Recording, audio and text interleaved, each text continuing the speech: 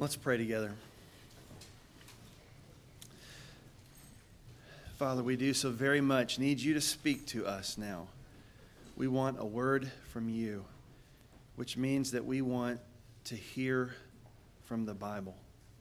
So, Lord, open up our eyes so that we might behold wonderful things from your law. Incline our hearts to your testimonies and not to dishonest gain. Establish your word to your servants as that which produces reverence for thee. And Father, we do ask you to come and help us in this way. In Jesus' name, amen. It's amazing to think that it has been 15 years since our country was attacked by terrorists on September 11th, 2001.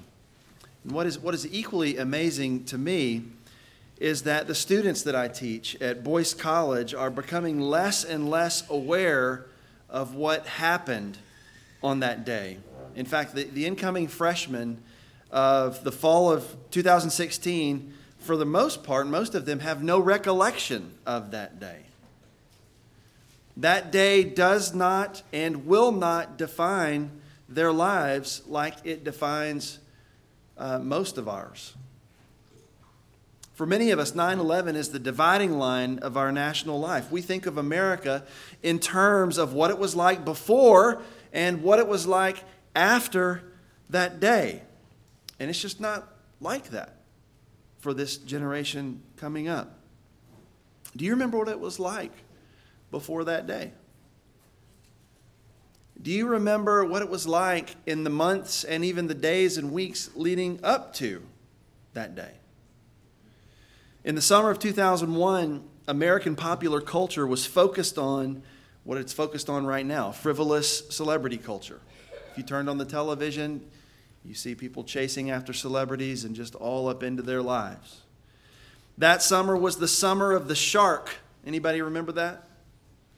The summer of the shark, which all of the cable news networks, with nothing else to talk about, filled hour after hour and day after day all summer of coverage of stories about shark attacks around the world. Now, were there more shark attacks than usual around the world? No. But because there was no news, they were drumming up this panic about shark attacks. And it was just all the time, wall to wall. The big political controversy of the summer was the lingering fallout from the contentious presidential election, which came down to the state of Florida, and it was contested and had to be decided by the Supreme Court. And the guy who won ended up not winning the popular vote. His legitimacy was being questioned by many in our country. Also, big news was that the new president's decision not to fund any embryonic stem cell research that would destroy new embryos. Those were the things that the nation was focused on that summer and that people were talking about that was in the news. But all that stuff that we were focused on got swept away on Tuesday morning, September 11th, 2001. We all watched in horror as one World Trade Center and two World Trade Center burned. We watched in horror as the Pentagon burned. The symbols of American military and economic power, twin pillars of our security and peace, were reduced to an ash heap before our very eyes. We all felt so undone in that moment. Do you remember the feelings of that moment? In the days and months that followed, we all held our breath. We were all wondering if this was going to happen again. We kept thinking that there might be another shoe to drop. We thought that there was more to come. But in that moment, all of our nation's fascination with celebrity worship, it just stopped, like instantly. All the late night talk shows that come on every night, they stopped broadcasting them. They stopped even recording them. They didn't come on. It was all news. Nobody would have even listened to them in those days. Nobody wanted to hear from a celebrity at that time. The frivolous summer of the shark cable news fixation was forgotten instantly. The bitter political divide festering after the presidential election, it ended instantly. And we didn't think about it anymore, and we didn't even think about the fact that we weren't thinking about it anymore. When you watch people leap out of burning towers to their deaths in order to escape flames behind them, it just has a way of clarifying things. What things are important and what things aren't. It made us think about the impossible decision that those jumpers made. It made us think about all the other people who made a different decision and didn't jump.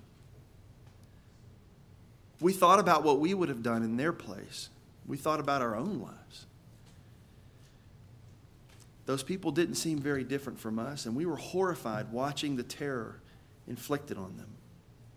Every person in America that day was looking for something weighty and permanent to anchor them, to hold them as the foundations seemed to be crumbling beneath our feet. That's what it felt like. And all the usual amusements that we turn to seemed so empty in the days after that attack.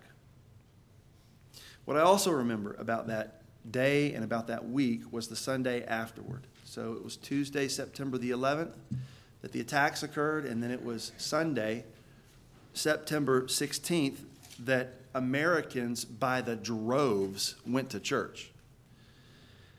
And it was much more than usual. It was much more than like Christmas or Easter. Everybody, there was this national sense of spiritual urgency and this kind of a longing. And there were millions and millions of people who sought to address that by going to church that day. It was as if they knew that they might find something permanent and unmoving at the church house. And so they went. And many churches around the country were ready for the people who showed up.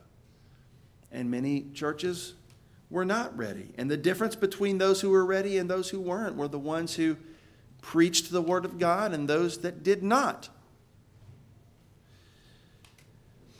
One of the messages I remember listening to in the days after the attacks was a message delivered by John Piper.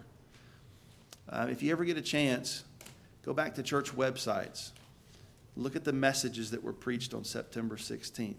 It's very interesting to see how churches responded to this. But I remember his message distinctly.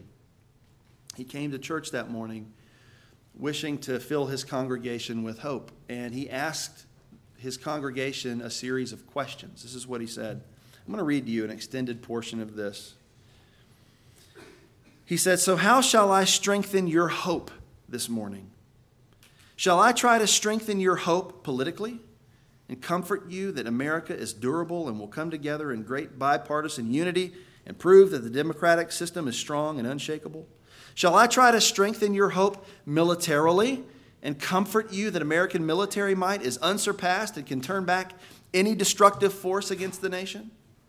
Shall I try to strengthen your hope financially and comfort you that when the market opens on Monday, there will be stability and long-term growth to preserve the value of all your investments?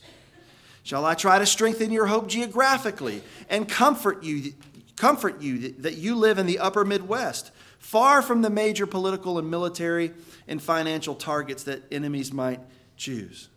Shall I try to strengthen your hope psychologically and send you to the webpage titled Self-Care and Self-Help Following Disasters, so that you can read that there are individuals with strong coping skills, how they do that, and maintain a view of self as competent and avoid regretting past decisions?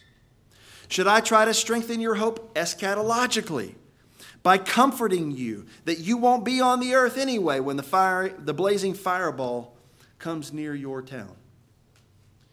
The answer to those 6 questions is very easy for me. No, I will not try to strengthen your hope in those 6 ways. And the reason I won't is also very simple. None of them is true.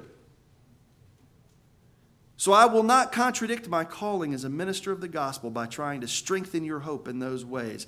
I want to stare those realities of vulnerability and judgment square in the face with you and give you real, solid, and here it is, biblical hope. So then, what is the hope? What is the basis for it? I'll give you my answer and then show you where I got it from the Word of God. Our hope is that nothing can separate us from the love of God in Christ Jesus, not suffering and not even death.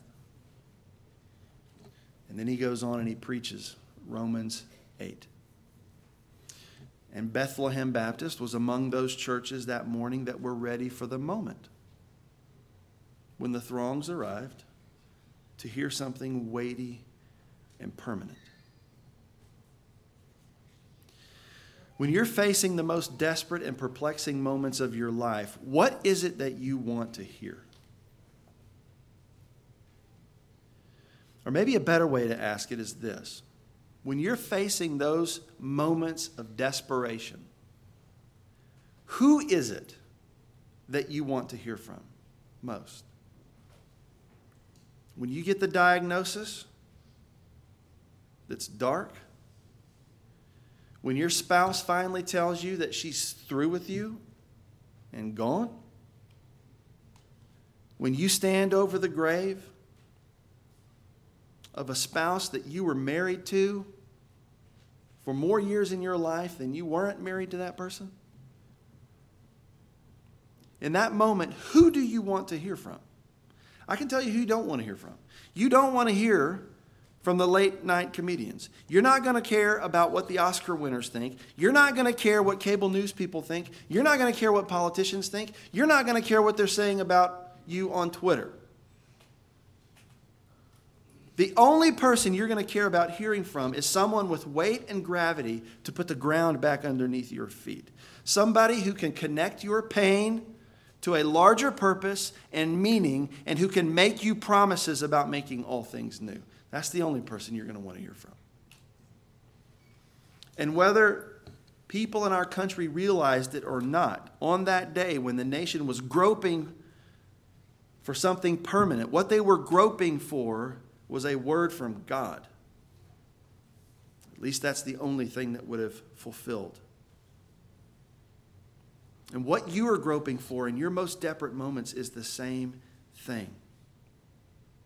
And if that word is the only thing sufficient to define and to guide in your most desperate moments, it is the only thing sufficient to define and guide in your every moment. Last time we were in 2 Timothy, I began a sermon on 2 Timothy chapter 3, verses 10 to 17. It was about being steadfast in gospel truth, and in particular, steadfast in the truth of the Bible. And so Paul's writing to Pastor Timothy that he's left in Ephesus, and he's telling him in this passage to continue in this truth and not to be turned aside from the truth of the Bible by suffering and persecution. Rather, he tells him, Timothy must continue to trust in the Word of God because of the trustworthiness of those who taught him the Word of God. And in Timothy's case, the people who taught him the Word, who taught him the faith, were his mother and grandmother, Lois and Eunice. But it is not merely the character of Lois and Eunice that are the basis for confidence in the Bible, in Timothy's case. It's the nature and the character of Scripture itself. And that's what verses 16 and 17 are about, and that's what we're going to look at this morning. What Paul is telling Timothy, and he's telling us why we need the written Word of God so much. And the reasons that he's going to give here are the reasons that John Piper preached from a 2,000-year-old book on September 11th, 2001. September 16th, 2001. And it's why we need that word preached to us on September 11th in 2016. And it's because of three things, and here's where we're going with this. It's because of what Scripture is, what Scripture does, and what Scripture produces. So in these three verses, we're going to look at what Scripture is, what Scripture does, and what Scripture produces. So the first thing is what Scripture is. Look at verse 16. He says, all Scripture is breathed out by God and profitable.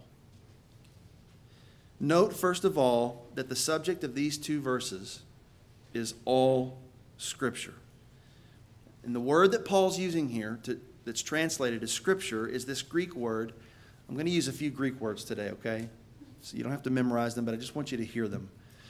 It's the Greek term graphe. It's where we get our English suffix graph, like in the word paragraph, okay? And it just means a writing. But in the New Testament, this word is used as a technical term to refer to the writings of the Old Testament. The 39 books, the writings that we know of as the 39 books, from Genesis to the book of Malachi. The New Testament wasn't finished as a canon yet when Paul was writing this, but the Old Testament was. And what we would say, what applies to the Old Testament, also applies to the New Testament. But he was definitely talking about the Word of God written. What does he say about it? Well, what he says refers to all of Scripture and not just some of Scripture. He says all Scripture. And the expression is in the singular, and it may mean that he wishes to stress each and every individual passage of Scripture. What does he say about each and every individual passage of Scripture? Two things. He says that they're breathed out by God and that they're profitable. Breathed out by God. That phrase actually translates a single word in the Greek. One word. And it's a word that doesn't appear anywhere else in Greek literature before Paul uses it right here in 2 Timothy. So what it looks like is that Paul, he basically made up a word to describe what Scripture is. What he did was he made a compound word. He took the word for God, theos, and he took the word for breathed, pneustos, from the verb pneuo, and he put them together. And he said, God breathed. He said, that's Scripture. Some of your translations render it as inspired. That's okay, but I don't think it's as good as God breathed or as breathed out by God. Why? Because God breathed emphasizes the divine authority of Scripture. It means that when the Bible speaks, God speaks. The very writings themselves, the graphe themselves, have the characteristic of God-breathedness. That means they are God's Word. They're not testifying to God's Word. They are God's Word to you. That means they partake of all the characteristics of truth that define God Himself. They can no more be in error than God can be in error if they are God's voice. Do you hear what I'm saying? They never err. They never lead you astray with reference to anything that they speak to, ever. If you say that they do, it would be tantamount to saying God leads you astray because they are God-breathed. But he doesn't just say that they're God-breathed. He says that they're profitable. This is just as important as the first thing. They're profitable, which means they're useful, beneficial, advantageous. They're helpful. In short, they're good for you. And it's good for you precisely because it is the Word of God. And in fact, if you wanted to, you might loosely render this whole phrase as all Scripture is God-breathed and therefore is good for you. Because God says it, you need it. This is the only revelation. So it's God-breathed and it's good for you. But it's precisely those two attributes of Scripture that are often the most challenging attributes to believe. And the reason that they're so challenging to believe is because it's those two attributes of Scripture that false teachers and critics regularly attack. And they want to undermine your confidence in those two things, that this is God's Word and that it's good for you. They don't want you to have confidence that this book is the Word of God. And if they fail to convince you that it isn't the Word of God, then they want you to believe that it's not good for you. Maybe it's God's Word, but it's just not good for me. There are other better things. And you will be vulnerable if you falter on either one of those points. If you want to know God and His goodness and mercy toward you, then you have to know this book. If you want to be ignorant of God and his mercy towards you, then you've got to ignore this book. Because there's no other place for you to know how to be wise unto salvation except for this book. If somebody tells you the gospel about how to be saved through Jesus Christ, you know how they got it? Maybe from somebody else told them. Maybe somebody else told them. But if you trace it back, it ultimately comes back to this witness. There is no other source.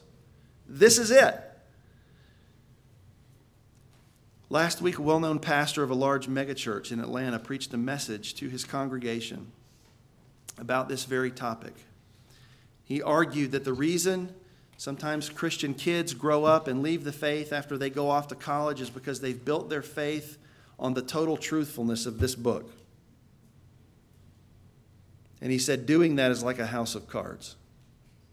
Because if you build your faith on the total truthfulness of this book, if anybody moves one card, then the whole thing falls.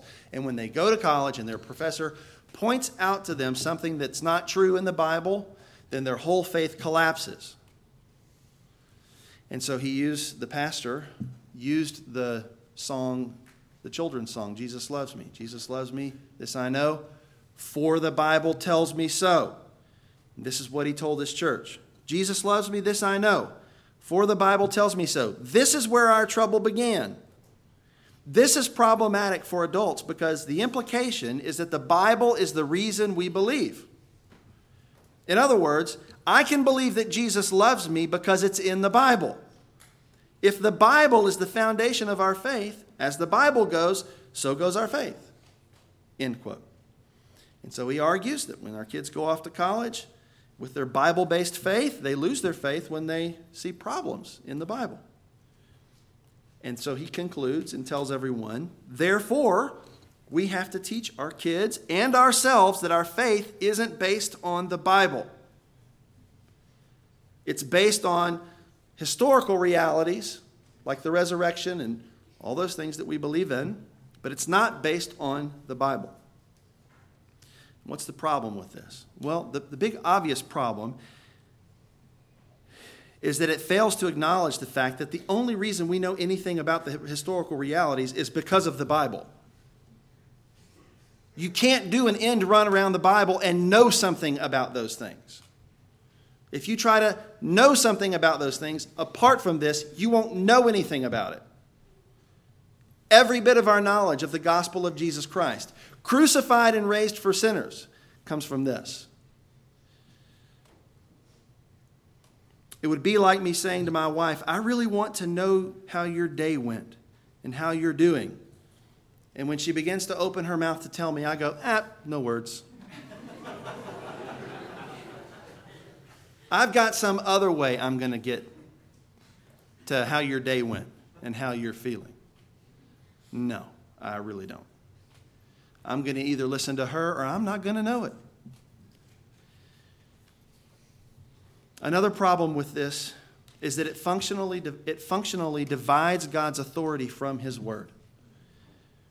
If the Bible is God-breathed, then it bears the authority of God himself. When the Bible speaks, God speaks. Therefore, the written word has a self-authenticating power that cannot be nullified by some mewling professor. If someone is falling away from the faith when they go off to college, it's not because of too much Bible, but because of too little. Too little instruction, too little faithful living from the instructors, but it's not because of too much Bible, it's because of too little. I would like to ask this pastor, where do you think faith comes from? The Bible says faith comes from hearing, and hearing from the Word of Christ. There is no Christianity inside any person apart from this Word. Beware of any preacher or teacher who tries to drive a wedge between the Bible and what God is doing in the world.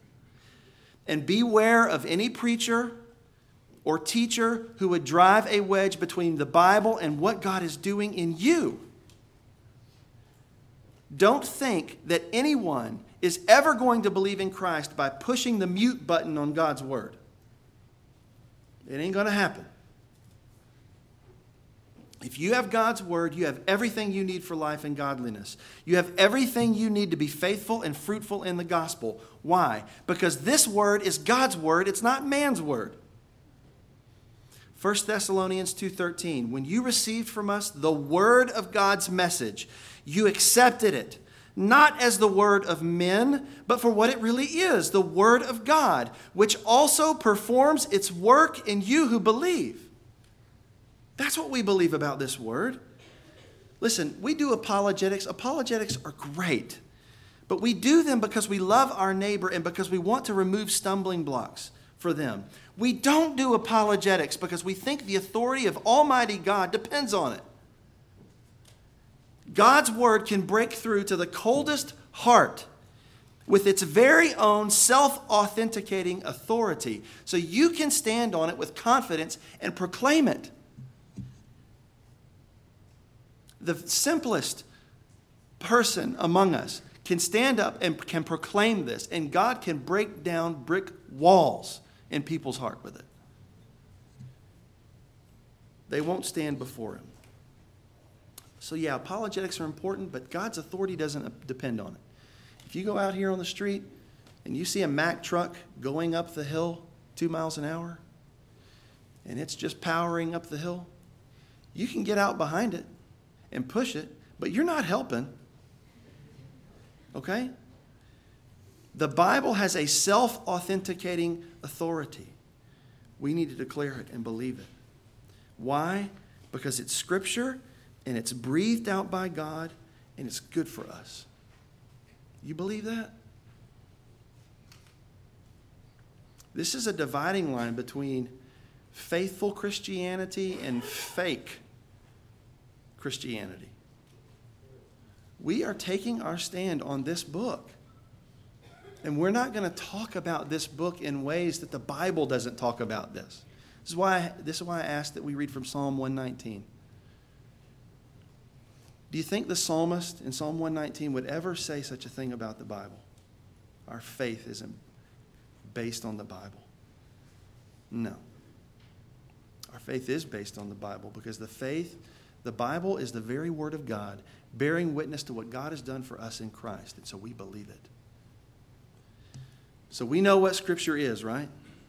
But we know what Scripture does. Look at verse 16 again. All Scripture is breathed out by God and profitable for teaching, for reproof, for correction, and for training in righteousness. All Scripture is breathed out by God and is good for you. But this text says that it's good for you in 4 very specific ways. For teaching, which means something like instruction. So it's telling us positively what we are to believe. It gives us sound doctrine. For reproof, which means something like rebuke. So Scripture's telling us negatively what we should not believe. It disabuses us of unsound doctrine. Correction, which probably means something like setting right, most likely with a reference to conduct, some commentators think. So Scripture's telling us negatively what not to do. And then finally, training in righteousness, which has the idea of teaching or education in right living. So the term tells us positively what we are to do. Guess what, Pastor Jim? It's a chiasm. Yeah. It's a chiasm. 2 positive things on the outside, 2 negative things on the inside, right? But listen, what's going on here? John Stott says that these 4 items are addressing 2 areas, creed and conduct. So the first 2 items are talking about creed. Second 2 items are essentially talking about conduct. And so it's showing us that the prophet of Scripture relates to both of those things. John Stott says this. He says the false teachers divorced those 2 things, creed and conduct. We must marry them. He says the New English Bible expresses the matter clearly. As for our creed, Scripture is profitable for teaching the truth and for refuting error. As for our conduct, it's profitable for reformation of manners and discipline in right living. In each pair, the negative and positive counterparts are combined. Do we hope either in our own lives or in our teaching ministry, to overcome error and grow in truth, to overcome evil and grow in holiness, then it is to Scripture that we must primarily turn. For Scripture is profitable for these things. That's what we believe about this. Scripture is given to us for our good, but for a particular good. For teaching us, for correcting us, training us in righteousness. Do you believe that the Word of God is good for you in those things? Do you believe that it's good for you? For teaching you what to believe, what not to believe, for teaching you what to do and what not to do. If you want to be a follower of Jesus, you've got to be a follower of this book. Okay? The reason we know about him is because of what's here. So we know what Scripture is. We know what Scripture does. We know what Scripture produces because of verse 17. Look at verse 17, what Scripture produces. That the man of God may be complete, equipped for every good work. Now, some people think that man of God is referring to the pastor in particular, perhaps to Timothy in particular. And if that were the case, then Paul would be saying that Scripture equips the pastor for the work of the ministry. Now, we think that's true, but I think maybe that another interpretation may be nearer the mark here. And the other interpretation takes man of God more inclusively. And on that view, man of God refers really to any person of God, though it may be focusing with a first application on Timothy's work, but it really applies to anyone who's a Christian, who's a believer, who's trying to follow the Word. If that's the meaning of the phrase, it means that Scripture enables any person of God to be complete, which means capable, proficient, able to meet all demands of us. The Bible then would enable every believer to be capable of meeting whatever demands God places on us. Well, how does it do that? Well, look at the next phrase. That the man of God may be complete, equipped for every good work. And the sense of that last phrase is probably because he has been equipped for every good work. And he's been equipped by what? By the Bible. You and I were made for good works.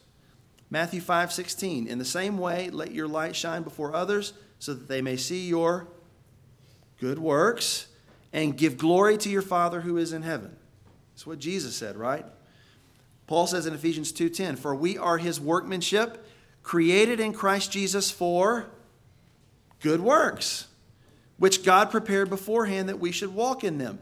God saved us, not so we could live like the devil. He saved us unto good works. That's his purpose for us, every single believer. So every single one of us are called to good works. And this text, 2 Timothy 3:17, is telling us that Scripture equips and enables us for every single one of those good works. Every one of us. In every work. There is nothing that God calls you to be and to do that he doesn't equip you for through the Scripture. This is a massive statement about the sufficiency of Scripture for you. To give you everything you need for life and godliness. It makes you complete and ready. Whatever it is that you're facing, whatever it is that God has prepared beforehand for you to walk in, you're prepared for it by this Word. How many of you remember the name Todd Beamer from 15 years ago? It's a name I won't ever forget. He was one of the heroes who died on board United Flight 93. You may remember his wife, Lisa Beamer. They had 2 sons, and she was pregnant at the time that he died aboard that flight. And both of them were evangelical Christians, and both of them were graduates of Wheaton University. And I just found out yesterday that their son just matriculated into Wheaton University this fall and is playing football for them. But if you remember Todd Beamer and you remember the story of Flight 93, Flight 93 took off from New Jersey bound for San Francisco that fateful morning. Soon after takeoff, the terrorists got up and they killed the pilots and took over the plane. And they redirected the plane towards Washington, D.C., where many people believe they were on their way to to attack the Capitol building. While they were en route to this, the passengers began using the airplane phones and communicating with people on the ground, and they figured out that the United States was under attack. They knew they had to figure out how to get control of the plane from the terrorists. And so as all these passengers were huddled near the back of the plane, they began to formulate a plan. And Todd Beamer was back there with them. And he picked up one of the phones at one point to call his pregnant wife. And his call got redirected to an operator, a GTE telephone operator. Her name was Lisa Jefferson. And so Beamer told the operator that the plane that he was on had been hijacked, that the passengers were planning to take back the plane from the terrorists. And then he asked her if she would pray with him, the Lord's Prayer. And according to some reports, he also asked her to pray Psalm 23. And so there he was in the back of the plane. He's getting ready to go into the fray with these terrorists. And he's on the phone with this woman that he doesn't know, saying, Our Father, which art in heaven, hallowed be thy name. Thy kingdom come, thy will be done on earth as it is in heaven. Give us this day our daily bread. Forgive us our debts as we forgive our debtors. And lead us not into temptation, but deliver us from evil. For thine is the kingdom and the power and the glory forever. The Lord is my shepherd, I shall not want. He maketh me to lie down in green pastures. He leadeth me beside the still waters. He restoreth my soul. He leadeth me in the paths of righteousness for his name's sake. Yea, though I walk through the valley of the shadow of death, I will fear no evil, for thou art with me. Thy rod and thy staff, they comfort me. Thou preparest a table before me in the presence of mine enemies. Thou anointest my head with oil. My cup runneth over. Surely goodness and mercy shall follow me all the days of my life, and I will dwell in the house of the Lord forever. So he finishes these prayers with the operator, drops the phone, and the operator says she hears him say to the others, Let's roll. And they go forward and they attack the terrorists. And you remember the story. We don't know everything that happened, but they could hear the struggle on the black box. And they, at some point, came into the cockpit. And we know that the plane did not go down at the Capitol. It went down in a field outside of Shanksville, Pennsylvania. When Todd Beamer got up that morning, he didn't know that the good work he would be called to would involve fighting terrorists and thwarting their plans to destroy the United States Capitol and all the people in it. But that's what he was called on to do that day. And what did he call for in the last moment? What equipped him for the moment? The Word of God.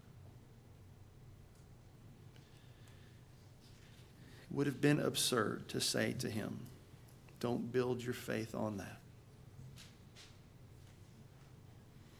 You have no idea what kind of good works God may providentially put before you, whether they will be everyday faithfulness of going to work, loving your spouse, raising your kids. Maybe the Lord will make you face a disease. Maybe he'll make you face a terrorist to wrest control of a hijacked airplane from him. No matter what it is that God calls you to, God equips you for every good work in those moments through his word. He equips you for every good work that he calls you to do through Scripture, which means you need to be ready. Because you know what Scripture is, you know what Scripture does, and you know what Scripture produces in you. which means there's probably some really practical things that you need to be doing right now. Let me tell you 3 things quickly. You should read the Word. You ought to read it. And you ought to read it like somebody who believes that these are really the words of God. That you're looking at divine revelation when you lay your eyes on this book. You should read the Word. I think you ought to try to read through the Word. If you've not done this before, try to read through the Word every year. There are plans to do this. The best thing I ever did in my life in terms of learning the Bible was not going to seminary. Okay, that was good. It helped. The best thing I ever did was in college, I started reading my English Bible straight through, over and over and over again. That's the best thing you can do. Second thing I would say is memorize the Word. If you need to, use a plan. I've never been much for plans. I've found that the more I read it over and over, the more it just starts sticking in my brain. And I just start remembering stuff. And it's precious stuff that God will bring to you at the time that you need it. So you read the Word, you memorize the Word, and then you pray the Word. Let the Word infuse the way you address yourself to God and the way that you praise God. Listen, our church is in the middle of this massive series that Jim is leading us through the Psalms. Did you know the Psalms are considered the prayer book of the church historically? This is where we learn to pray. And their Bible, direct addresses to God. Did you know 1/3 of the Psalms are lament psalms, which are teaching us how to pray when we're crying because of pain and hurt in our lives? If you will read the Word, memorize the Word, and pray the Word, you're going to find this thing taking root in you and performing its work in you who believe. And you're going to find it equipping you in ways that you never imagined. And you're going to know what it's like to experience the self-authenticating power of the Word of God. And it will be like a fortress in your soul. And it'll be like that for your kids.